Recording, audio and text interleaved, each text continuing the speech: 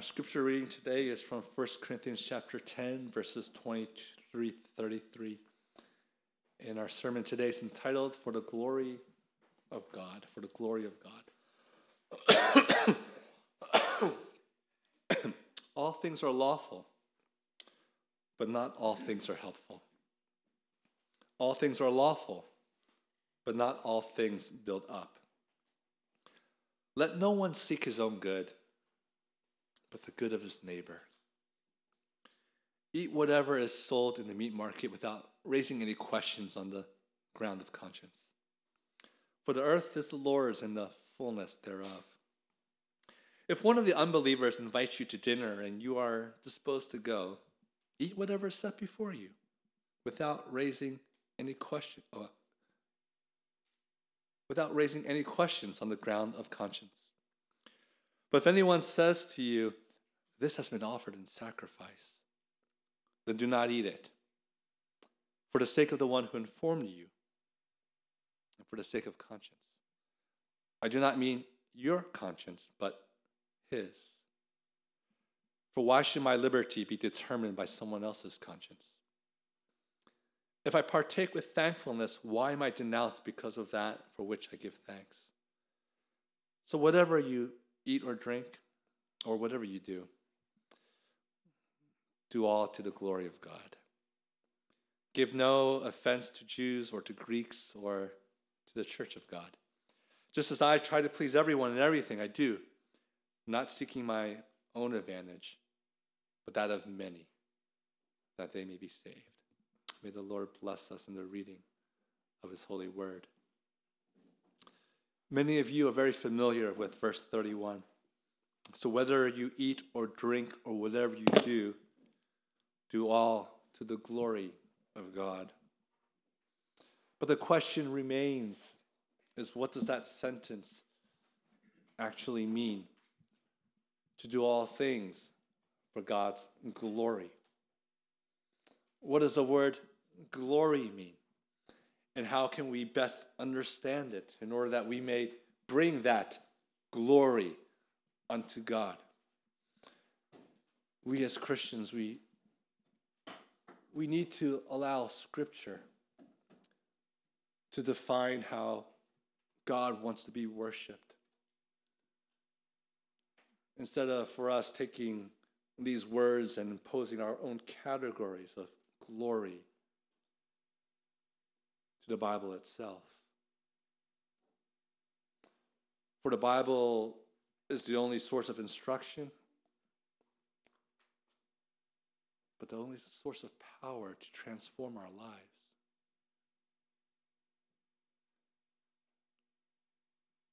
And so, I want you to hear today that you must do all things, whatever you do, for God's glory. It is not only your motivation, but it's your goal. It is the reason that you live. It is the telos, the logical conclusion of why we know Jesus. It is temporally what we are waiting for when God returns. And so before we sort of understand what it means to do all things for God's glory, I want to take us on a little trip to see what that word glory really means.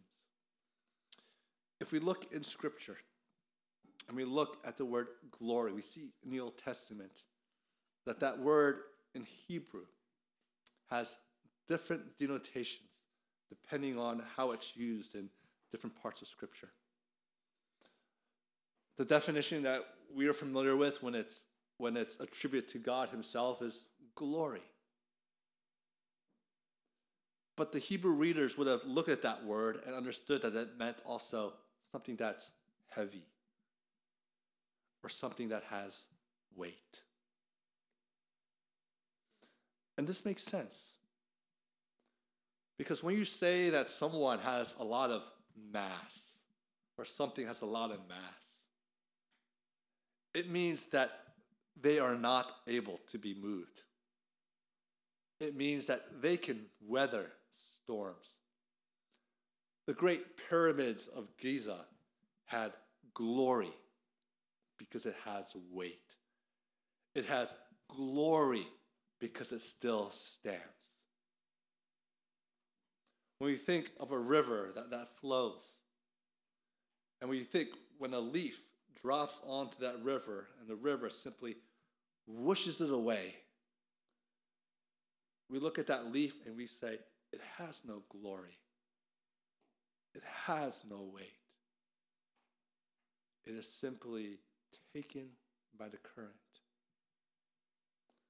But then you see that grand stone that sits in the middle of the stream, dividing it into two little streams that go around it.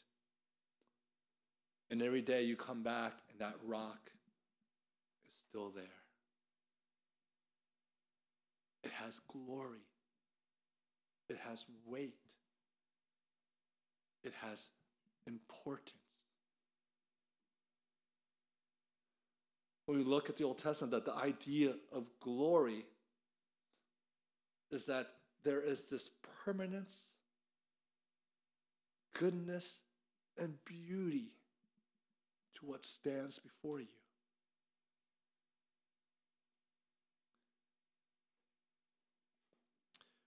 When the Greek writers were translating the Old Testament, and they saw that word for glory, they had to figure out a word in the Greek that best translated that. And then when they saw those words about the glory of God himself, they used this word that means more of reputation or more of name. That we do all things to build up the reputation or the name of our God. That everything that we do, we attribute to what our God has done and the goodness of our God. We could see this in sort of a negative way if we look at what's happening in North Korea. Everything is for the glory or the name of the founding father of North Korea. He's the one who invented science. He's the one who invented technology. He's the one who wrote all the poetry in the world. Everything has his name on it. And the people there worship him as a God.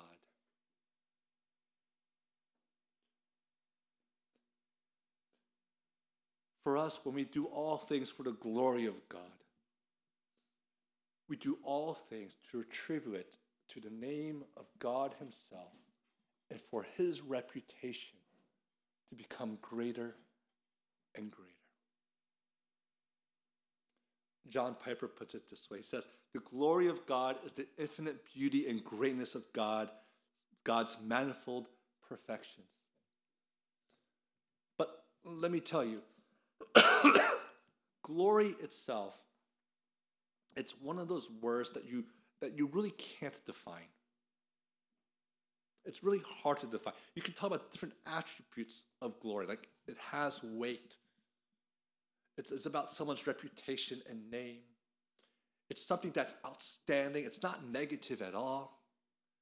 It's something about perfection. It's something about eternality. And we can talk around it. It's sort of like the word beauty. How do you describe beauty? How do you define that word? What's more important for us as Christians is not so much trying to define perfectly what this word glory means, but what's more critical for us is how we respond to God's glory.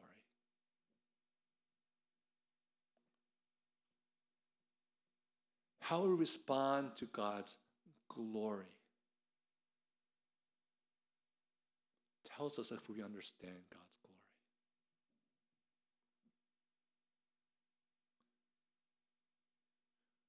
When you see the beauty, right? when you see the beauty of God's creation,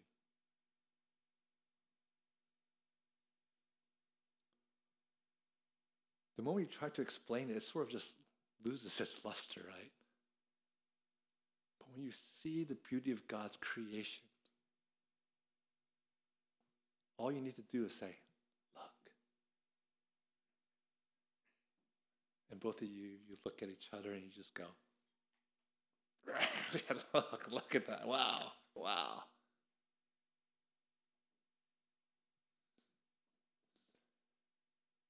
God's glory is the same way.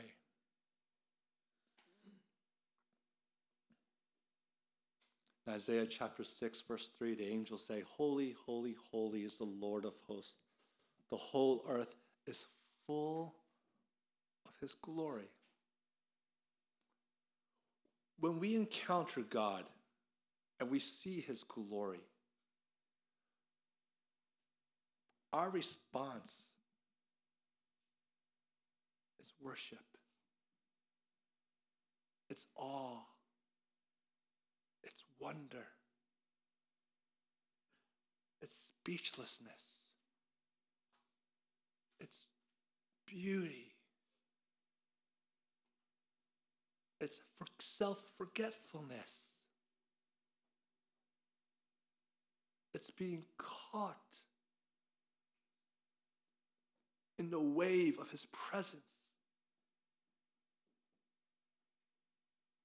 And we cry out like the angels, holy, holy, holy.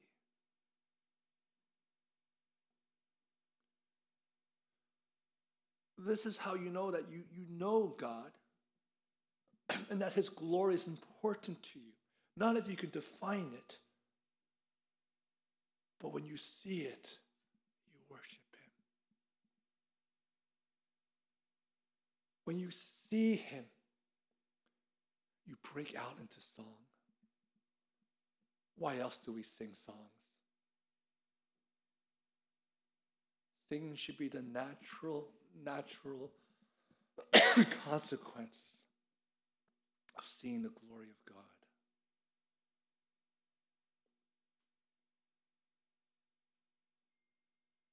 So what is glory? It's all these things. But I ask of you, when you see God, perhaps as you're reading scripture, perhaps when you hear someone share their testimony,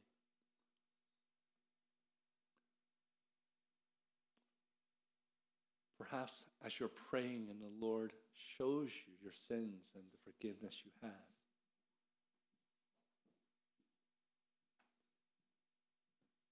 that you're in awe and wonder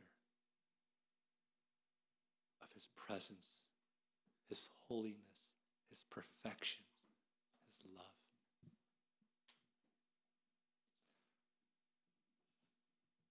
One of the things that I really lament is when the name of Jesus and God's perfection and holiness and love, when it has no effect on my heart.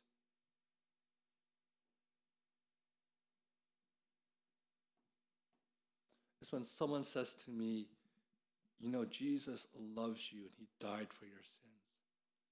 And all I can do is just nod my head and simply intellectual assent and walk away.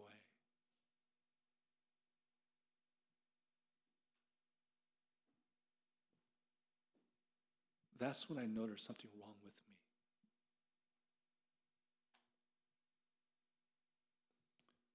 There are times in your lives when you'll be reading scripture and nothing sinks in. Nothing. There'll be times where you'll be sitting worshiping God with everyone else. And no song comes from your heart.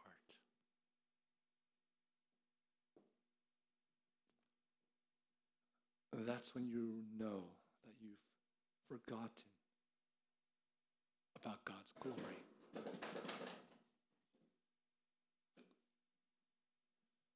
But here's the good news, is it not?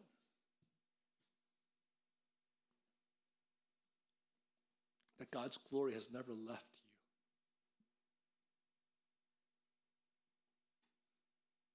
you. That our duty is not to sort of somehow work up our emotions, like having Andy sing just fast tempo songs or whatever, or me screaming at you.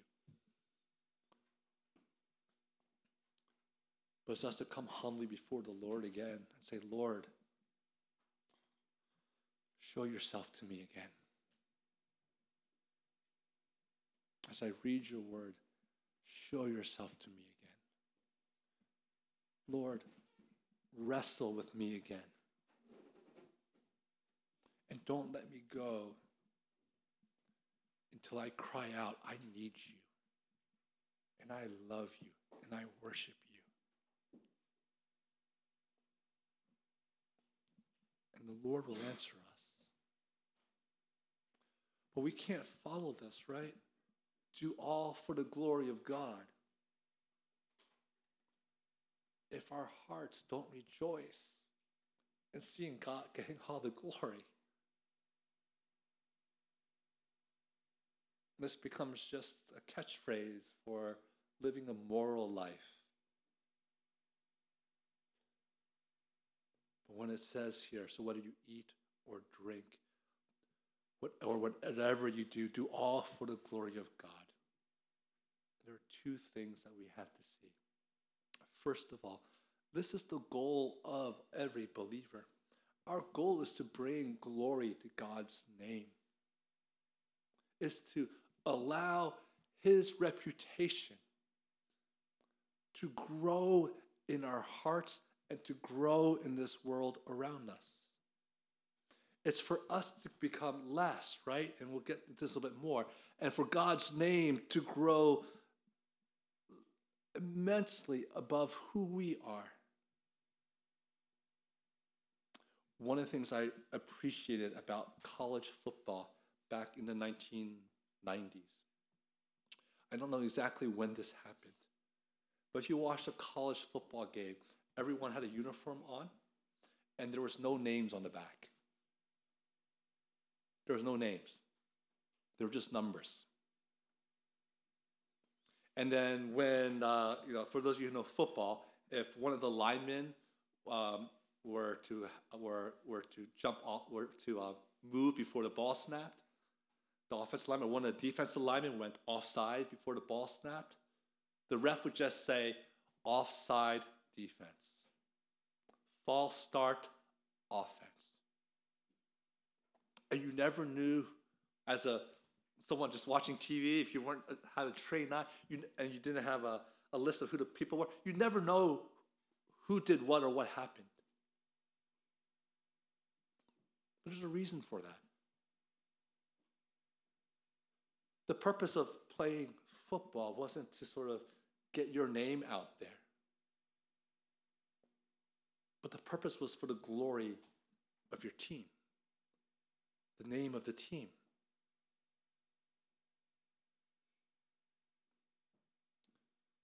For us as God's people, we do whatever we can to make his name known. Because when we make his name known and his glory grows, well, we get back to the first point, right? We worship in fullness and we feel whole as the people we were intended to be. For the glory of his name and the worship of his name is what we're meant to do. Even Jesus himself, if we have anyone to look up to, it's Christ himself. Look what he says in John 14:13. Whatever you ask in my name, this I will do, that the Father may be glorified in the Son. Jesus' whole task was not for himself to be glorified, but that through the work that he was doing, the Father would be glorified. That Jesus' joy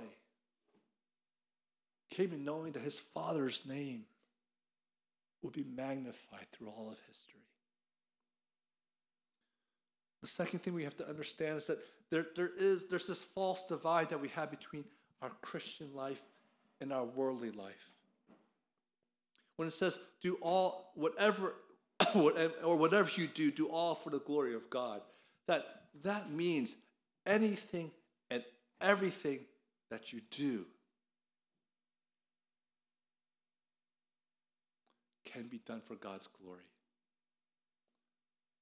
There is nothing in this world that you do that cannot be linked to God. There's nothing in this world that you can do that you could say, well, this aspect of my life, I can't bring glory to God because it has nothing to do with God. But all things can be done for God's glory. Your sufferings can be done for God's glory. Your pain, God understands your pain.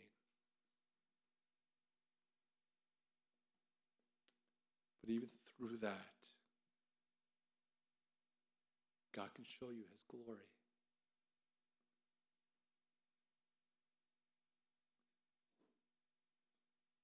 There's no such thing as saying, my spiritual side I'll give here to the church. But my mental health I'll give to the psychiatrist. There's no such thing as saying my spirituality and my ethics I'll bring here. But my sexuality over here. There's no say, in terms of my spiritual one-on-one to God I bring here, but raising my kids, how to raise my kids, how to be a good husband, how to be a good wife, I need to go somewhere else.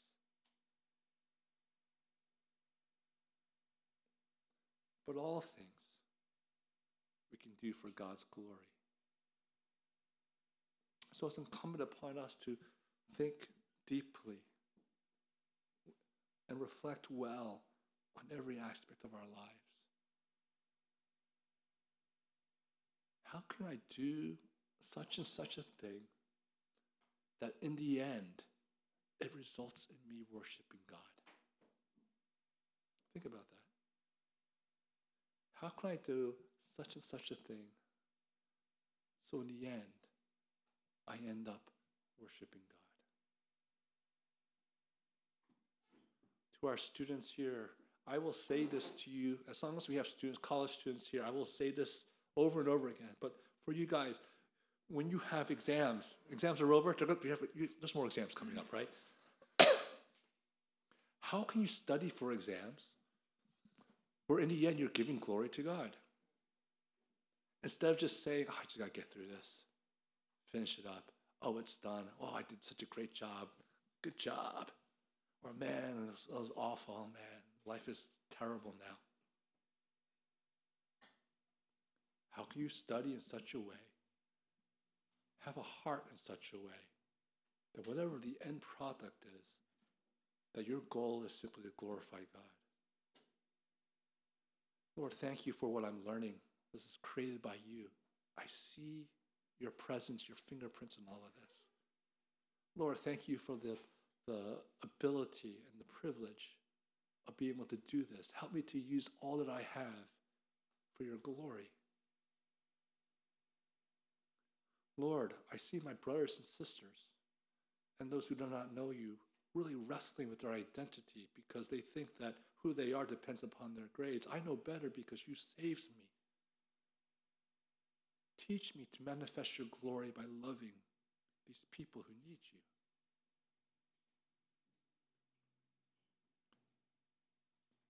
Total different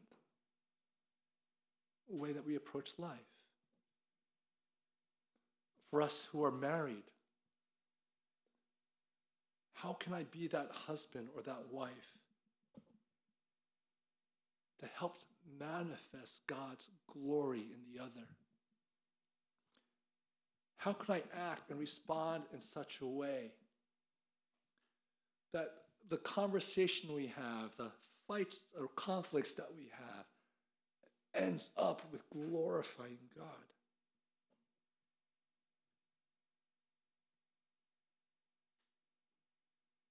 Don't say it's impossible. Don't say it's not within the realm of what God is, of the realm where God has set aside for you to work on your own. All of these things can be done for the glory of God. And the question goes back again. Does your heart beat for God's glory and his love for you? Lastly, and these are pragmatic steps, and again, there's this whole subject is so wide, but I'm really sticking to what we have here in 1 Corinthians. How do I bring glory to God? First, well, before we go into this, first, I'm not talking about simply how do we bring glory to God in like the creative works that he's given us, and how do we bring glory to God in our studies and stuff like that. That's all well and good, okay? But I want you to see here in this context, so whether you eat or drink or whatever you do all for the glory of God. That what God is talking about here is something very specific. And we need to get this in our hearts. Because if for us simply, when we think of doing all things for the glory of God, if all we think about is doing things for ourselves that we enjoy, you're missing the point. If you think that doing all things for the glory of God means I just got to sell everything, buy an RV, Winnebago, go travel the world and just camp out and see the sunset, sunrise every day, I'm doing all things for God's, you're missing the point. There's nothing wrong with that per se, but this is the center.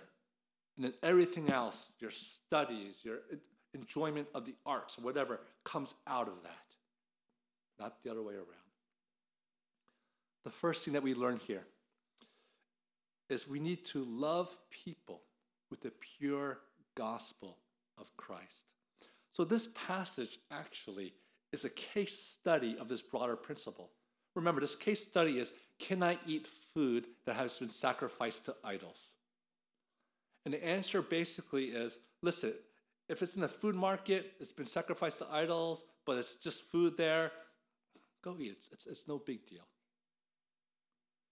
If someone invites you over and they say, hey, let's have this meal, and they don't say anything about where they got it from, and because it's not important to them, eat it. But someone says to you, hey, listen, this meal has been sacrificed to this God. We're going to enjoy this together. Paul says, don't eat it. Not for your conscience, but for them. And the reason why is point number one, loving people with the pure gospel of Christ. The issue here is that we are not to love people with a watered down or with a defective gospel. That's not loving people at all. We don't want to surprise people at the end and go, oh, by the way, we believe that you're a sinner and that you need to repent of your sins. And when, and we're like, dude, it's bait and switch.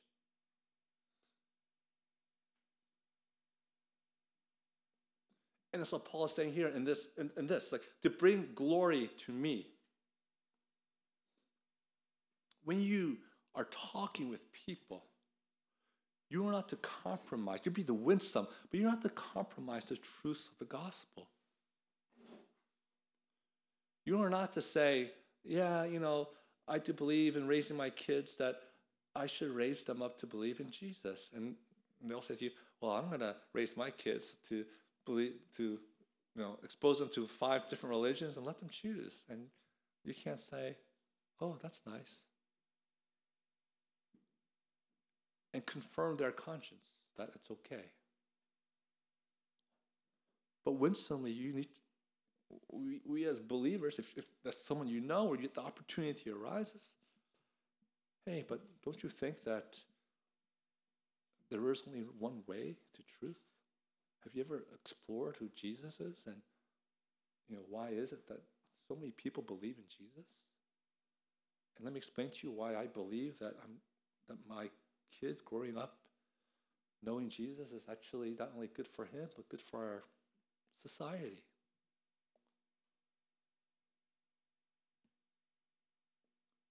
In this case study, Paul could have just said, yeah, if someone just says, it's been sacrificed to idols, eat it with me. He could have said, oh, okay, why not just eat it? But to deter that person from thinking that perhaps being a Christian means I can worship not only Jesus, but this other God as well, it's okay. To bring glory to God in this context of what Paul is talking about, whether we eat or drink, we're talking about sacrifice. We're not talking about going to McDonald's or going to Burger King. Okay. That's included in the whatever you do part. We need to be firm in what we believe in order to bring God the glory that he deserves. Second part, we need to sacrifice self to reveal the glory of God. Okay. Look at verse 33. Just as I try to please everyone in everything I do, not seeking my own advantage. Not seeking my own advantage. Verse 24, let no one seek his own good, but the good of his neighbor. For us to bring glory to God,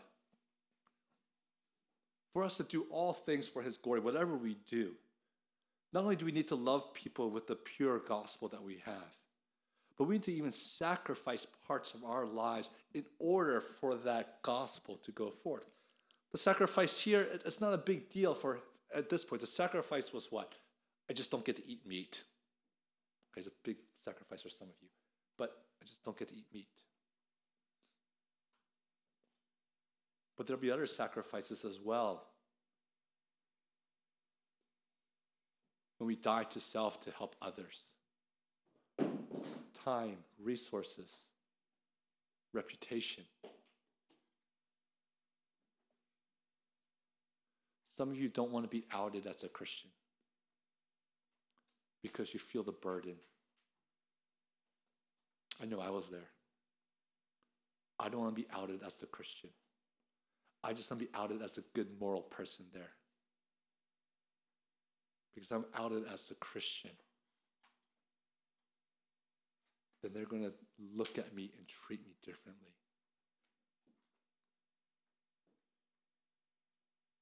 If that's where your heart is, please go back to the Lord and ask for his forgiveness. Jesus wasn't ashamed of you before the Lord when he took away your sins, saw everything, died for you, pleaded to the Lord to forgive you. We should never be ashamed of our Savior. Never. And so when we are looked upon to sacrifice and to help, not to be used, but to sacrifice and help when it's need be, we do it all for God and his glory. We're satisfied with that as God's people. I still remember that day when I walked into this lawyer's office. He had UGA paraphernalia everywhere. It was crazy. I've never seen anything like that. It's like, what? It's like, why? This is a law office, is it not? No, it's like Bulldogs, Georgia, red, black. Like, why?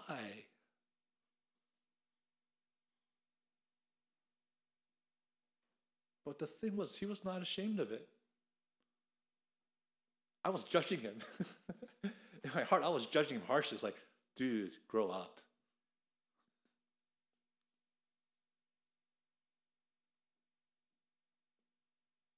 No shame.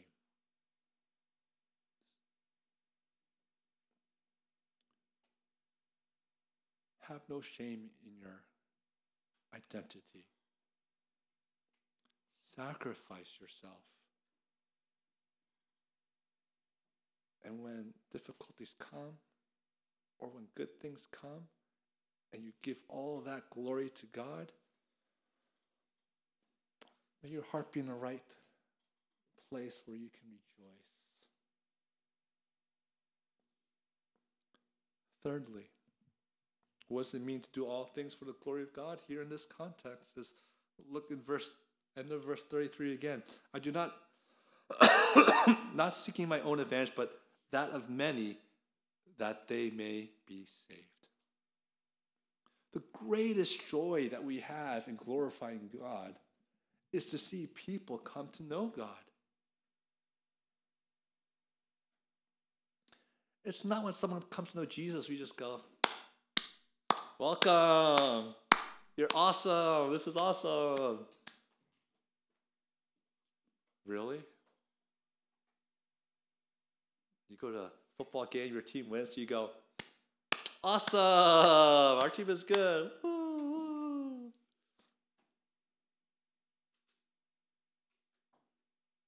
But there's something about seeing someone come to faith, proclaiming Jesus as their God, that allows the people of God together to rejoice, to sing, to cry, to be thankful, to be in awe. That we realize that when we see someone come to know Jesus, that everything else doesn't matter. What sparks my joy? It's Jesus.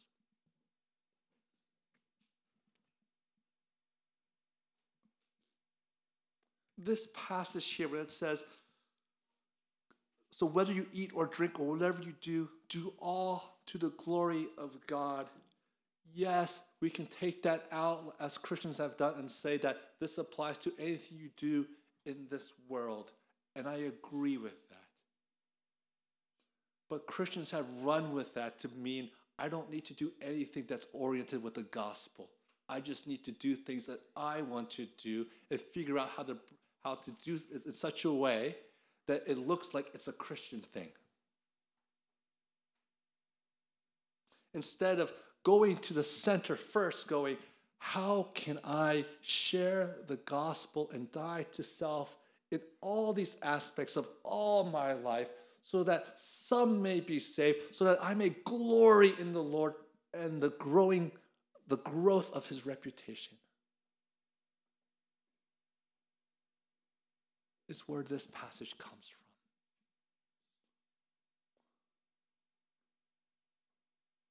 Why are we weak? Why are we heavy laden? We've forgotten our joy, have we not?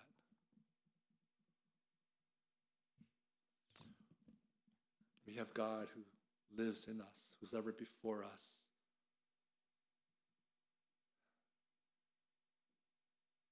And we don't even blink.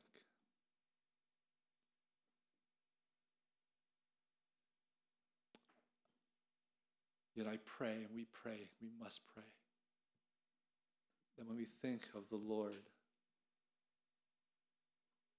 our eyes drop down in holy reverence. Our heart starts to beat faster, knowing that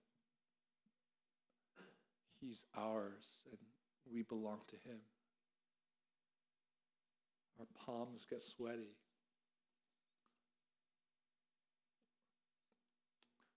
And we want to sing a song to him of how great he is.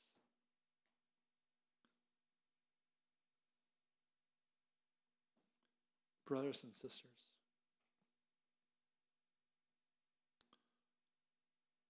bring God glory. Bring him glory. Rejoice greatly in him. This is what God wants for us. The fullness of life that is in beholding the glory of our God. Let's pray. Heavenly Father, we thank you for your grace and your mercy. There's no one like you.